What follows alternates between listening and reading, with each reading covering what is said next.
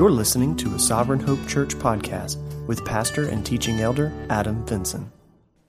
We're thankful to have friends and family of the Turners here to celebrate Caroline's baptism today. So we're really excited about that opportunity to picture the gospel at the end of our sermon today. And we fall in a great place in Ephesians because it really ties in with what we're going to be celebrating in Caroline's life as we all kind of reflect back on what God has done in our life if we're a believer. So if you haven't been with us, we have been in Ephesians chapter 5 for the last couple of weeks. And chapter 5 starts with this command towards us as believers to imitate God, to do so as beloved children, and to do so in certain ways. The beginning of chapter 5 talks about how we're to walk in love. We're to imitate our Father in the ways that we love each other. But we're also told to imitate Him in the ways that we remain pure, in the ways that we separate ourselves from sin and we separate ourselves from associations with those who are in rebellion against God. And so I want to read for us our text today in the context of where we've been over the last couple of weeks, and then we're going to dial specifically in on verses 7 and 8 today. But starting in verse 1 of chapter 5, it says, "Therefore be imitators of God as beloved children, and walk in love as Christ loved us and gave Himself up for us, a fragrant offering and sacrifice to God. But sexual immorality and all impurity or covetousness must not even be named among you, as is proper among saints. Let there be no filthiness, nor foolish talk, nor crude joking, which are out of place, but instead let there be thanksgiving. For you may be sure of this, that everyone who is sexually immoral or impure or who is covetous, that is an idolater, has no inheritance in the kingdom of Christ and God. Let no one deceive you with empty words, for because of these things the wrath of God comes upon the sons of disobedience." And then our text for today, "Therefore do not become partners with them. For at one time you were darkness, but now you are light in the Lord." So the idea being here is that as we carry out this desire to imitate God, we do so in ways that are loving towards each other, but also in ways that separate us at times from each other. When there's a desire to be in rebellion against God and to do the things that are commanded against in Scripture, then we're to separate. It talks about they're not even being named among us, some of these activities and behaviors. And we talked last week about in order for these things to not be named amongst us, we really have to separate and not associate where these type of things are happening. And so that leads to some tension about how we even play out some of our relationships with each other, particularly with unbelievers who are engaged in some of this activity. And so we're going to unpack a little bit of that today because as our text tells us, we're not to be partners with them. And so we're going to talk specifically about what that means today. But from a summary sentence standpoint for verses 7 and 8, as a Christian, the intimacy I enjoy in my relationship with others should be determined by my desire to walk in light and separate from darkness. As a Christian, the intimacy I enjoy in my relationships with others should be determined by my desire to walk in light and separate from darkness. For our kids, as Christians, a Christian's best friends should be other Christians who are seeking to follow Jesus. A Christian's best friends should be other Christians who are seeking to follow Jesus. Paul very specifically tells us not to be partners with those who are okay or engaging in the type of activity that's listed prior to verse 6 and 7. We're to be separate and distant and different from this type of behavior. We're not to be partners with them. And so we're going to talk today about how the intimacy that we enjoy with each other, the relationships that we have with each other, should be shaped directly by our desire to walk in light and to separate from darkness, because verse 8 tells us at one time we were darkness, but now we are considered light in the Lord. And so there's this analogy, once again, we see it in other passages in Scripture, this analogy between light and darkness.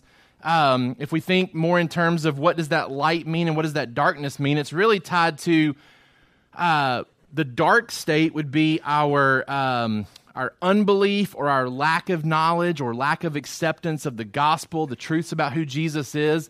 But then darkness also is tied to the actions that flow from that lack of belief. So when we talk in terms of us being in darkness prior to coming to Christ, we're talking about our intellect, we're talking about our mindset, our belief system, but we're also talking about our moral choices and decisions, the actions that we take in response to those beliefs.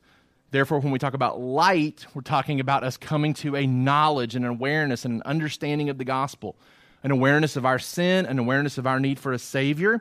But then we're also talking about these fruits of light, these actions of light. These are things that flow out of that new belief system that we're given. That new understanding and awareness of the gospel leads to a changed life. So light has to do with truth and holiness. Darkness has to do with lies and evil. And we're all born in a state where we need light because of our darkness. We need God to shine into us the light to fix both. Think about what Isaiah 5:20 says. I think we talked about this a couple of weeks ago.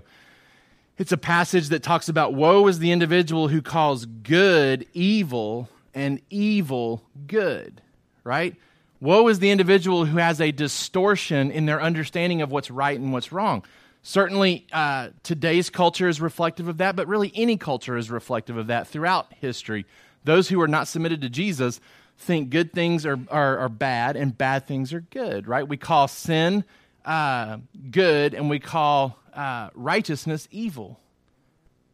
And we need Christ to fix that for us. We need Christ to shine into our hearts and fix this. 2 Corinthians chapter 4, verse 4. In their case, talking about unbelievers, the God of this world has blinded the minds of the unbelievers to keep them from seeing the light of the gospel of the glory of Christ, who is the image of God.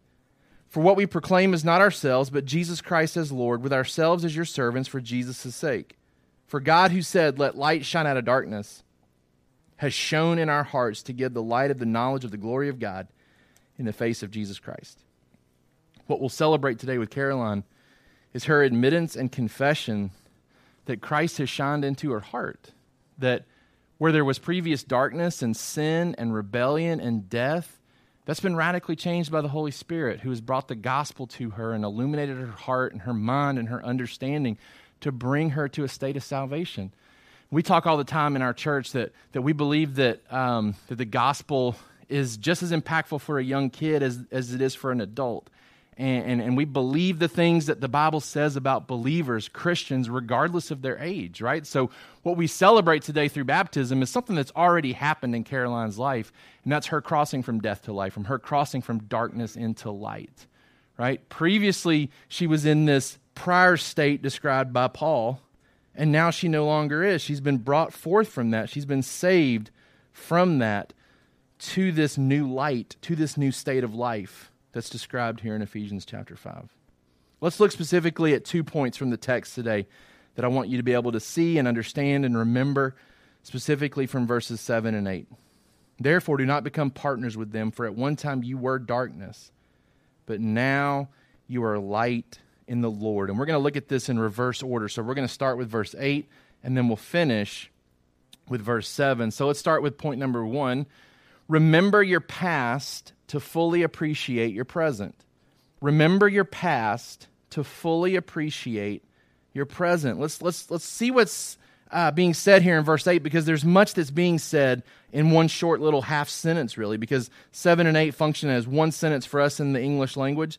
For at one time you were darkness, but now you are light in the Lord. There's several things that are happening there that I think are so theologically rich and deep and help us to understand really what's happening when we talk about the gospel, right? The first being that, number 1, for a period of time, you were evil. Now, I know that's really hard for us to believe about Caroline, because Caroline is a gem, right? Like she is one of the sweetest young ladies that I've ever been around, and she's been that way since the day I met her, right? Now, Rob and Robin have probably seen the evil side of Caroline at times. I'm sure that the evil has been far outweighed by the good.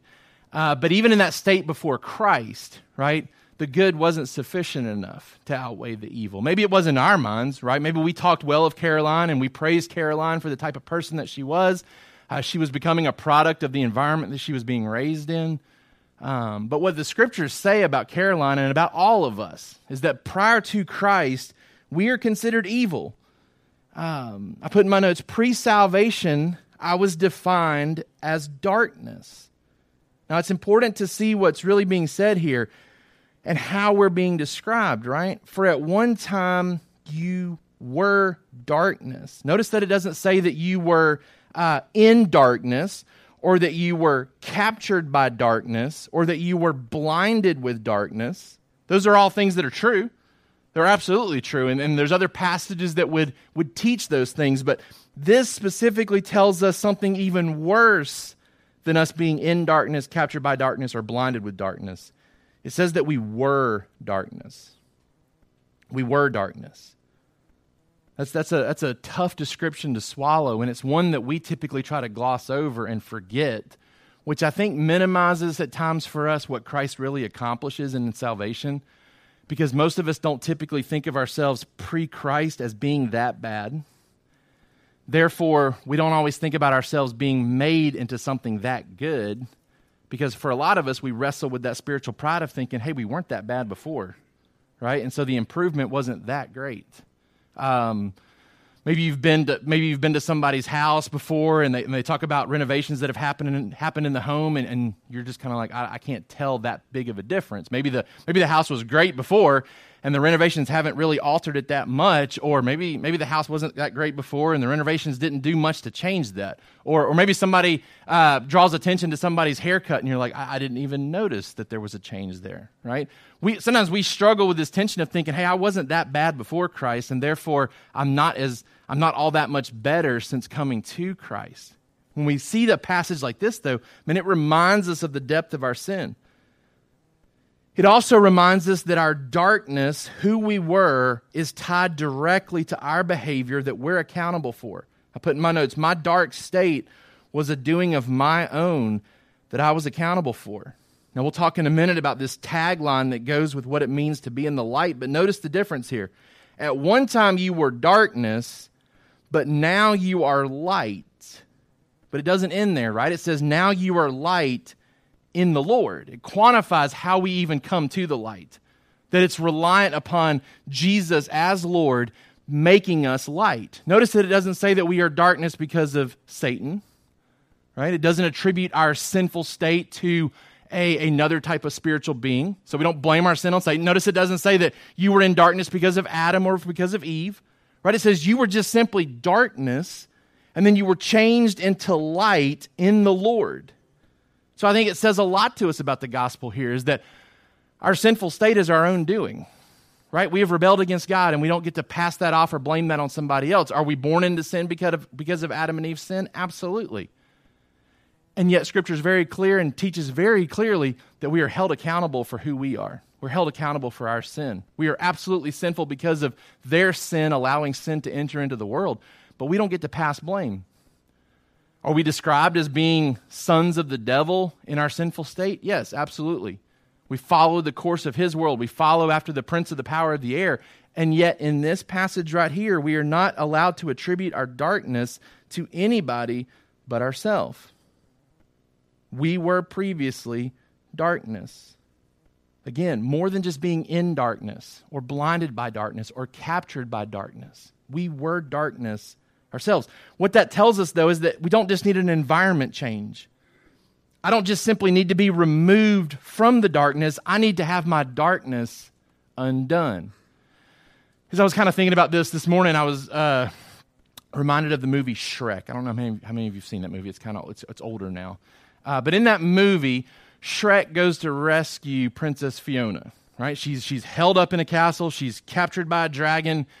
He goes in and he, in an unorthodox way, gets her out of there, right? But as you start to see who her character is, you're thinking, she hasn't really been rescued, right? Like she's no longer in that castle, no longer under the subjection to the dragon, but she's not a very good person, right? She's very caught up in outward appearances, very caught up in superficial things, and it's not until later in the story that her character develops and changes over time.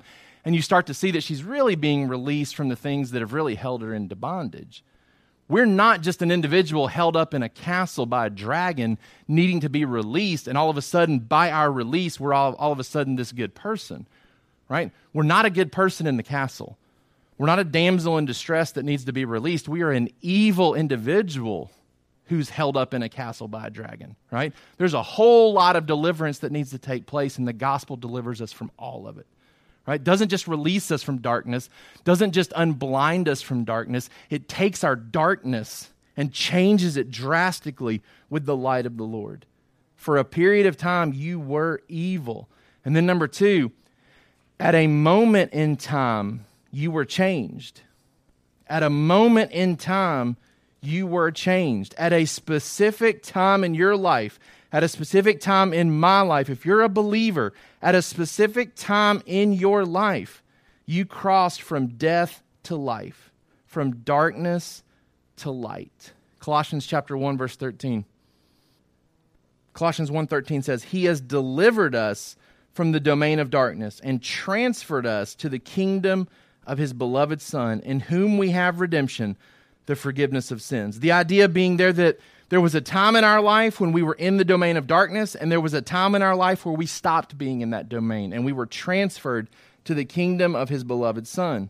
1 Peter chapter 2, verse 9. But you are a chosen race, a royal priesthood, a holy nation, a people for His own possession, that you may proclaim the excellencies of Him who called you out of darkness into His marvelous light. Once you were not a people, but now you are God's people. Once you had not received mercy, but now you have received mercy. I put in my notes here, no, we didn't grow out of darkness. We aren't in a state of becoming light. We aren't almost light or not quite as dark as we were before. Right? We don't grow into salvation. There's a point in time where we are transferred from one kingdom to the next. Now, it becomes tough sometimes for those of us that were raised in a Christian environment, and our salvation story seems to span years versus moments, right? And so for some of you, if I were to ask you, hey, tell me about that point in time in history when you went from darkness to light, you may have to pause for a minute and say, I'm not really sure when that happened. Right? I grew up in a Christian home. I was around the gospel constantly in my life. I heard the gospel so many times. There were even times where multiple days I was praying and asking God to forgive me my sins. And so I don't know which one of those was the official time when I got transferred from darkness to light.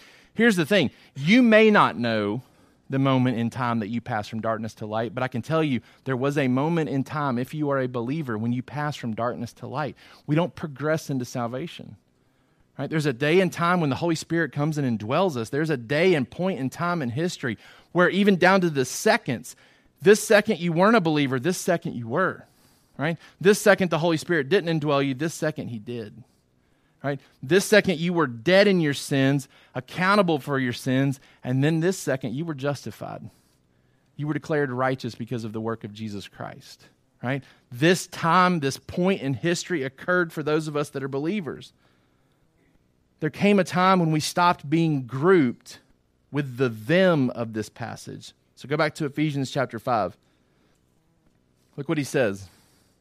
Do not become partners with them. There's an us and a them here in this passage. Who's the them? Well, if we back up to where we've been the last couple of weeks, look what it says. Verse 5, for you may be sure of this, that everyone who is sexually immoral or impure or who is covetous, that is an idolater, has no inheritance in the kingdom of Christ and God. So the them are people who have no inheritance in the kingdom of Christ and God. Verse 6, let no one deceive you with empty words, for because of these things the wrath of God comes upon the sons of disobedience. Who is the them? The them are those who were considered sons and daughters of disobedience.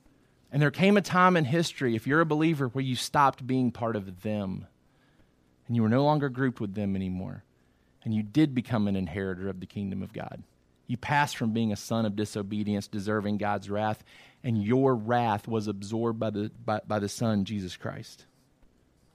I used to be with them, but now I'm not. 1 Corinthians chapter 6, verse 9. Or do you not know that the unrighteous will not inherit the kingdom of God? Do not be deceived. Neither the sexually immoral, nor idolaters, nor adulterers, nor men who practice homosexuality, nor thieves, nor the greedy, nor drunkards, nor revilers, nor swindlers will inherit the kingdom of God.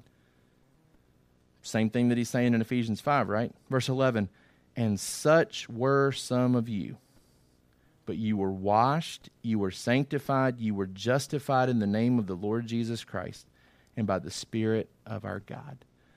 Man, praise be to God that we used to be part of them, and we are no longer if we're a believer today. We were evil, we were dark, we were deserving of God's wrath. We had nothing good to offer Him, right?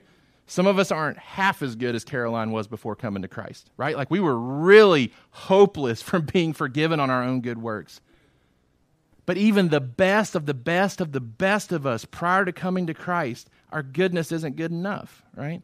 It doesn't allow us to transfer ourselves from darkness to light. It's only by the work of Jesus,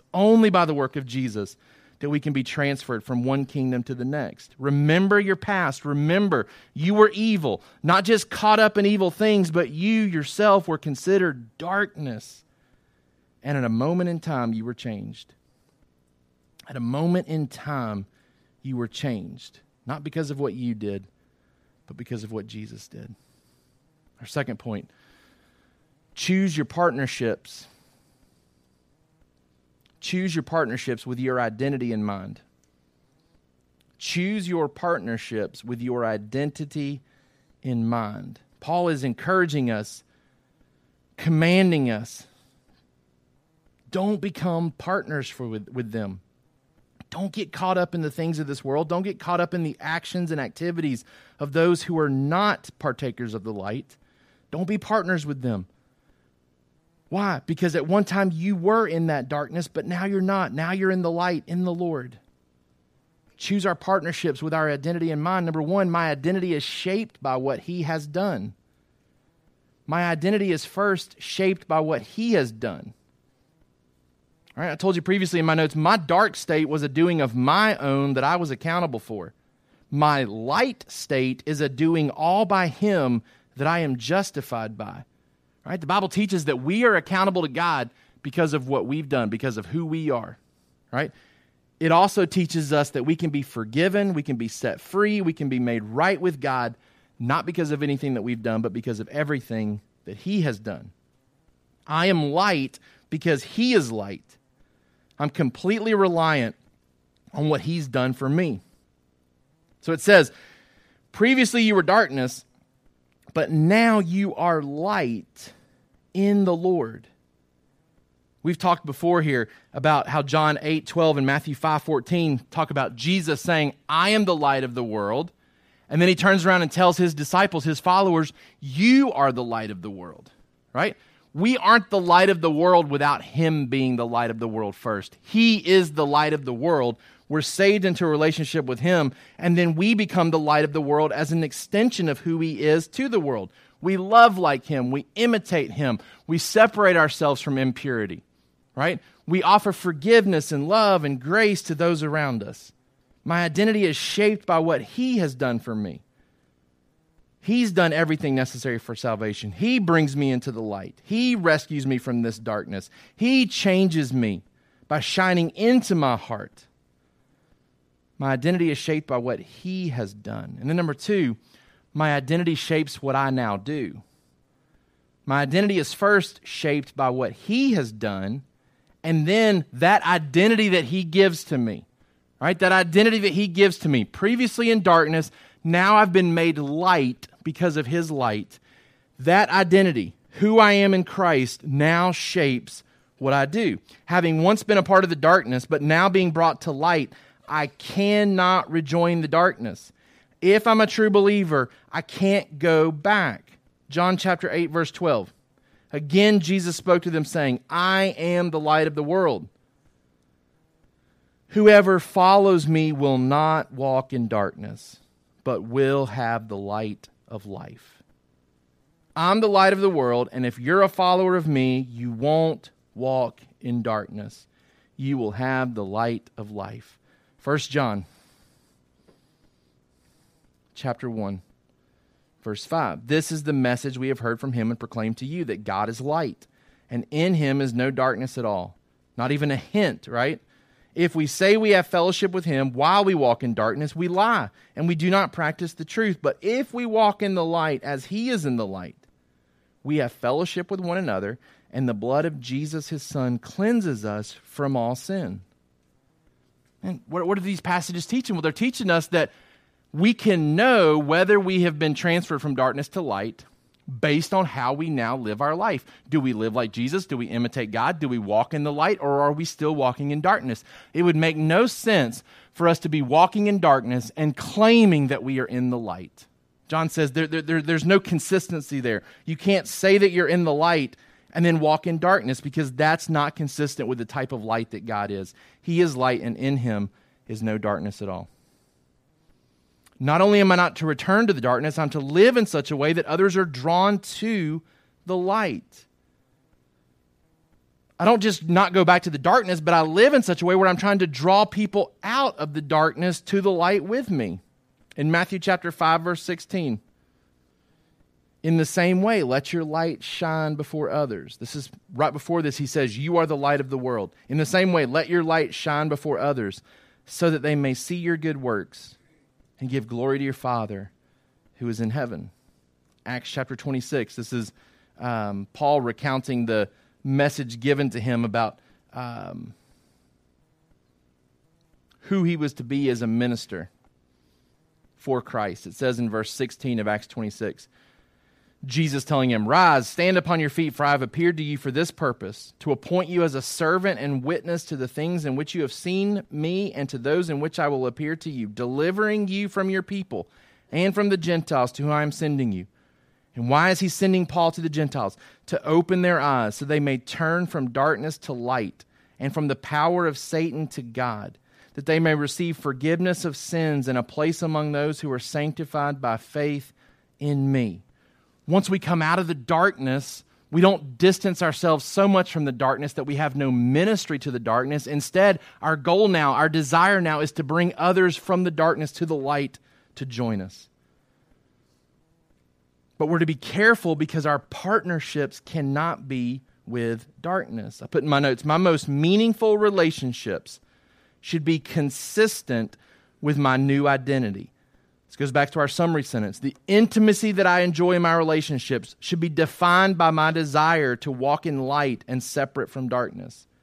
My most meaningful relationships are to be consistent with my new identity. In 2 Corinthians chapter 6, this is where we get the passage that teaches us about marriage and the types of marriages we can pursue, that we're to pursue marriage with those who are believers, right? It says in verse 14 of chapter 6, do not be unequally yoked with unbelievers. For what partnership has righteousness with lawlessness, or what fellowship has light with darkness? What accord has Christ with Belial? Or what portion does a believer share with an unbeliever? What agreement has the temple of God with idols? For we are the temple of the living God, as God said. I will make my dwelling among them and walk among them, and I will be their God, and they shall be my people. Therefore go out from their midst. Be separate from them, says the Lord. Touch no unclean thing, then I will welcome you. And I will be a father to you, and you shall be sons and daughters to me, says the Lord Almighty. Chapter 7, verse 1, since we have these promises, beloved, let us cleanse ourselves from every defilement of body and spirit, bringing holiness to completion in the fear of God. What's his message there? We're not to be unequally yoked. We're not to join ourselves intimately with unbelievers. The picture there being is that when two animals are yoked together, the tendency is they're going to go the same direction, right? And we know from our own experience, it's far more easy, for whatever reason, it's far more easy for us to go the wrong direction if we're yoked with the unbeliever versus the unbeliever coming our direction, right? We're to guard ourselves, we're to protect ourselves, we're to separate ourselves so that we're not intimately joining ourselves with an unbeliever. We can't immerse ourselves in the darkness that we've left behind. Don't align yourself or identify intimately with unbelievers. Here's the message that we're getting from Ephesians 5. If we do so, if we join with them now, if we join with them now, we should fully expect to be joined with them later. We should fully expect to be grouped with them later when they're not inheriting the kingdom of God and when they're receiving God's wrath. If we don't want to identify with them later, we don't identify with them now. I put in my notes as well. One measuring stick for Christian maturity is the level of intention we give to the type of influences we allow into our lives. Let me say that again. One measuring stick, it's not the only measuring stick for Christian maturity, but one measuring stick for Christian maturity is what level of intention do you give to the type of influences that you allow into your life. That's a great message for our students that are listening right now. What type of influence do you permit to be in your life? How are you letting yourself be shaped by others around you? the primary people that we do life with, the primary people that we share life with should be maturing believers. Particularly, I think, in a local church context where we can really live out our faith together. This should be where our primary fellowship is occurring, with maturing believers. And the way that we imitate him in those relationships is to love each other. 1 John chapter 2, verse 9.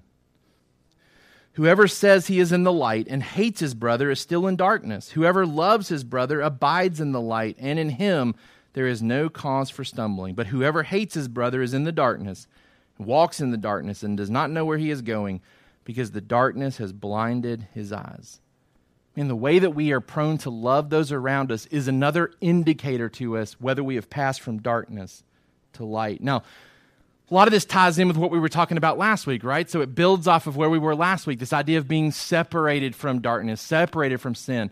Last week I had probably 4 or 5 of you reach out with specific questions about how do I practically carry some of this out? How do I practically respond to what I'm hearing, particularly in how do I balance my relationships with unbelievers, right? And so I want to kind of go back to that and kind of wrap up what we're talking about today with how do we practically respond to some of the things that we're hearing. And so some of the questions that I was being asked last week focused on the idea of, are we to avoid unbelievers altogether? Because if you're not careful, you'll hear what I'm saying and read what I'm reading and think, okay, I'm supposed to be so distant, not even a hint of sin being in my life. Well, I need to vacate all relationships with unbelievers. Right? Is that what we're saying? Question number 2, how do we avoid coming off as self-righteous in our avoidance of behavior? How do we guard against someone thinking that we're simply self-righteous by trying to avoid some of this behavior? I want to give you some thoughts on how to balance this teaching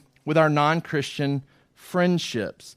Thoughts on balancing this teaching with our non-Christian friendships. First, I want to reference you back to 2 sermons that we did not that long ago, where we unpack this more. So I certainly can't say everything that I would want to say about those questions right now, but I've said a lot of it in these other 2 sermons. So feel free to go back and listen to our sermon on John 17, 6 through 19, which was preached on February 16th of 2020. And then we did Salt and Light from the Sermon on the Mount in Matthew chapter 5, verses 13 through 16, back on October 4th, 2020. But in those 2 sermons, we were unpacking the idea of balance, okay? Balance that we have to live in such a way where we remain engaged with the lost world without being influenced by it. Now, as I looked back on these notes, as I was kind of talking through some of these questions with some of our church members, there was a point that I made in that high priestly prayer sermon where we talked about the difference between isolation, inoculation, and insulation. Okay, and let me kind of remind you of the points we were making there. 1, we can be guilty of isolation. This would be the extreme mindset where we withdraw from the world and its temptations to avoid falling away. Like we're really big on God's truth, but by doing that, we fail to live out God's mission because we distance ourselves so much from the world that we can't impact it, we can't witness to it. Right? So we withdraw in isolation. We don't want to have unbelieving friends or any unbelieving influences. So we remove ourselves so much that we lose our ability to impact it. We isolate ourselves. We also don't want to be so guilty of trying to make an impact that we inoculate ourselves with the world. This would be the extreme mindset of assimilating ourselves into the world without any fear of temptation to fall away. Meaning that we're so mission-minded that I need to be around unbelievers. I need to be with unbelievers, involved in the things that unbelievers are doing because I want to make an impact. I want to witness to them. I want to have a great relationship with them so that they're open and receptive to hearing from me. We inoculate ourselves so much that we become like Lot. When we try to make a point about the gospel, they laugh at us and think we're joking. You're so much like us. Why would I be prone to think that I need to be any different? Like, you hang out with us. You do the things that we do. If we're not careful, we inoculate ourselves and we become so much like the world that we can't impact it either. Where we want to be is this idea of insulation. It's the balanced mindset of living unapologetically holy and missional in the world. We're holy and we're missional in how we interact with lost people. We're all about God's truth and we're all about His mission. Now, how do we know if we're maintaining that balance or not? How do we know if we're being too withdrawn from the world? Or how do we know if we're being too immersed in the world? I want to give you two questions to kind of consider for yourself in regards to your unchristian, non-Christian, non-believing friends.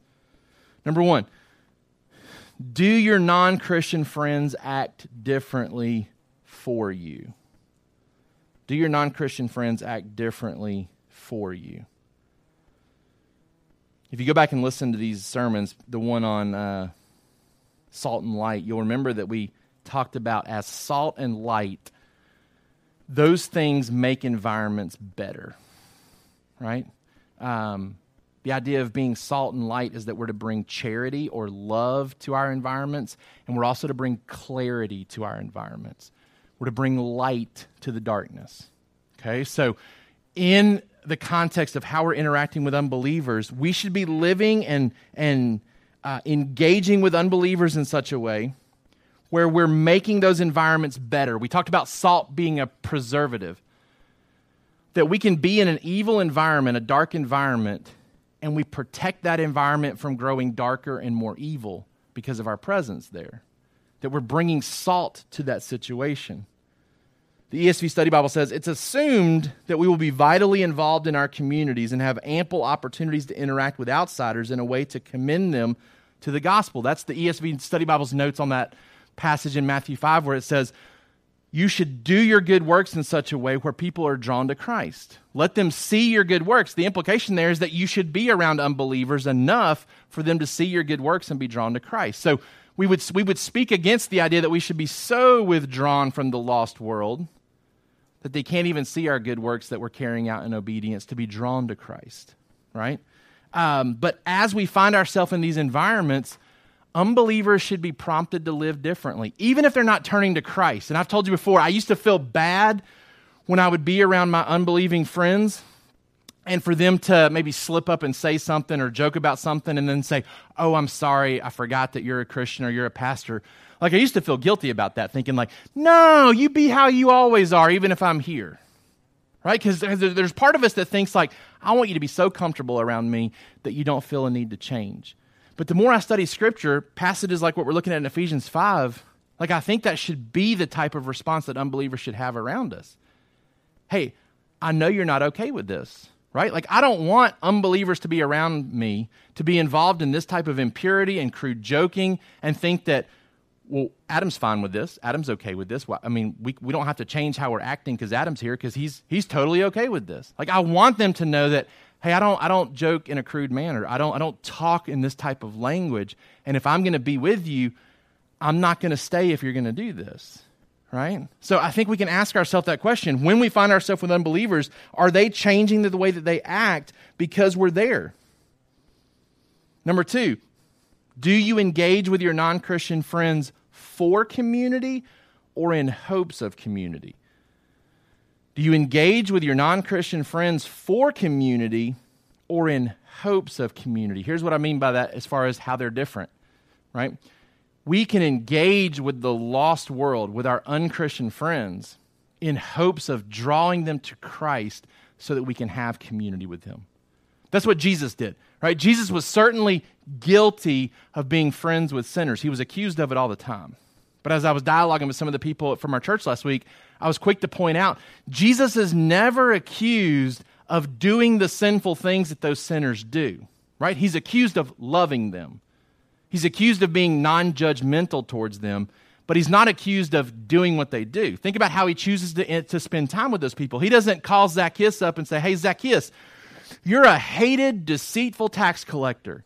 I'd love to get in on that with you, right? He doesn't say, Zacchaeus, let me know the next time you're going to go collect taxes because I'd love some more change in my pocket too. Let's go do that together.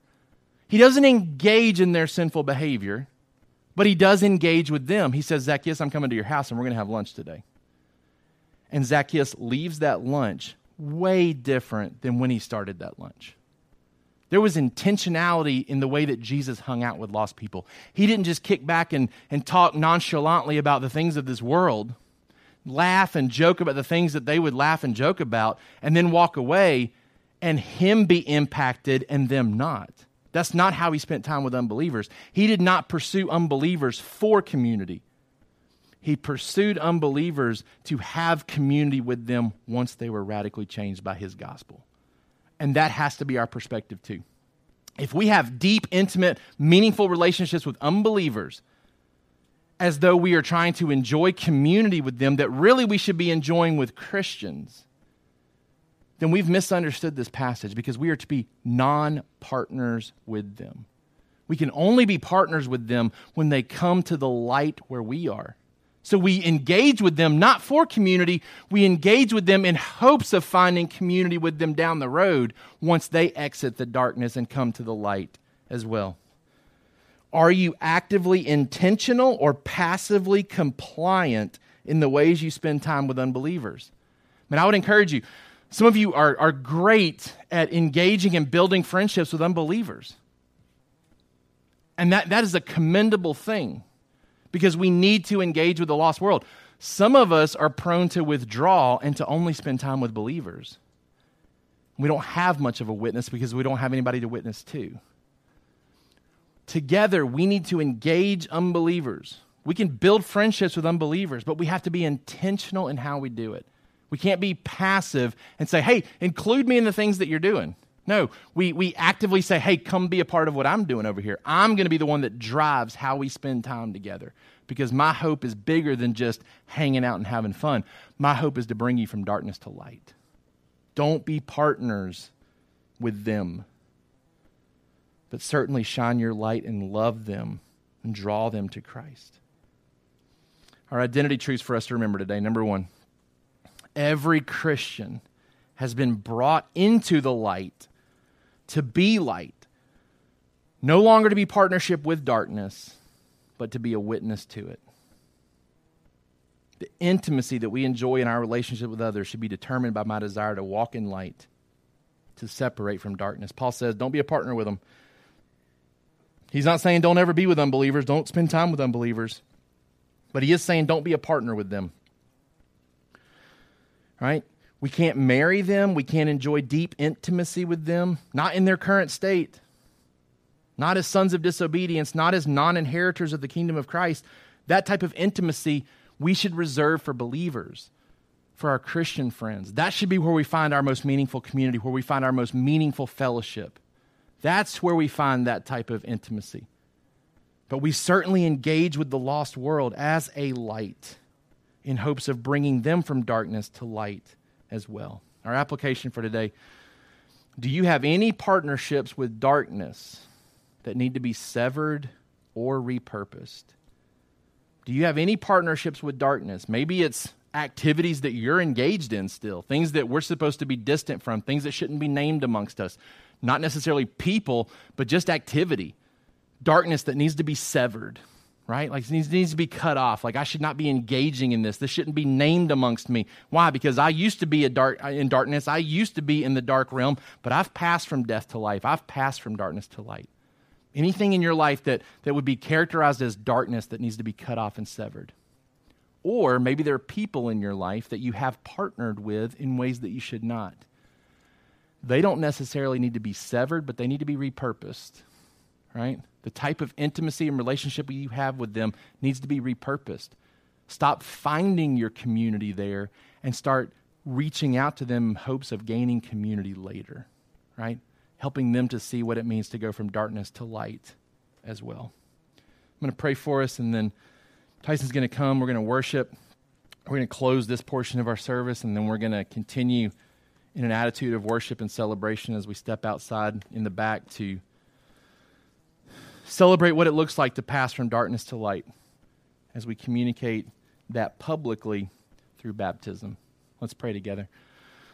Lord, we do love you and we do thank you and praise you that while we were darkness, you were not okay leaving us in that state.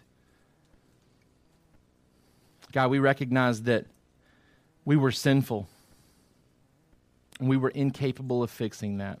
And you stepped in and you shone light into our dark hearts. You rescued us. And it's all because of what Jesus did for us. God, I'm thankful that we can be identified with Christ today, that it's his perfection, it's his death that satisfies all of your needs, all of your desires, all of your commands. He has done everything for us. And so, God, we stand here as believers today recognizing that we are in the light in the Lord. We praise you and thank you for that today. We thank you that through the ministry of this church and through the ministry of the families in this church that more and more people are coming to know you. And we're thankful that we can celebrate that even together today as a family. But God, I pray that you would continue to help us to know what it means to not be partners with the darkness around us, to know how to engage it, to know how to shine light into it without being influenced by it. God, help us to maintain the healthy balance. We don't want to isolate ourselves to where we're saved, we're happy, and we're content, and we just can't wait for you to come back, and nobody else ever knows about it. God, we want to be purposeful in that we interact with others, and we point them to the hope that we have. But God, we want to do so in a way where we don't lose our witness, and we're not influenced in such a way where we are prone to go back to the darkness that you saved us from. So God, give us a healthy balance of knowing how to pursue people around us that we love and care for, but to do so without trying to find our community and our intimacy with those people. Help us to see that they're still in darkness. We can't partner with that. But God, help us to engage with them in the hopes of you saving them so that we can. We're thankful that you can save. You can save to the uttermost, and so there's nobody that is outside of your ability to save, no matter how dark they are. No matter how caught up in darkness they are today, you can save them, and we thank you that that's what the gospel teaches, that all of us can be saved, all of us can be forgiven, all of us can be rescued, and all of us can now walk and follow you in the light. Pray that you continue to give us the desires and the abilities to do that. We ask these things in Jesus' name. Amen. Thank you for listening to the Sovereign Hope Church podcast. We trust that you've been encouraged by the word. For more information about our church, please visit our website at www.sovhope.org. Again, that's www.sovhope.org.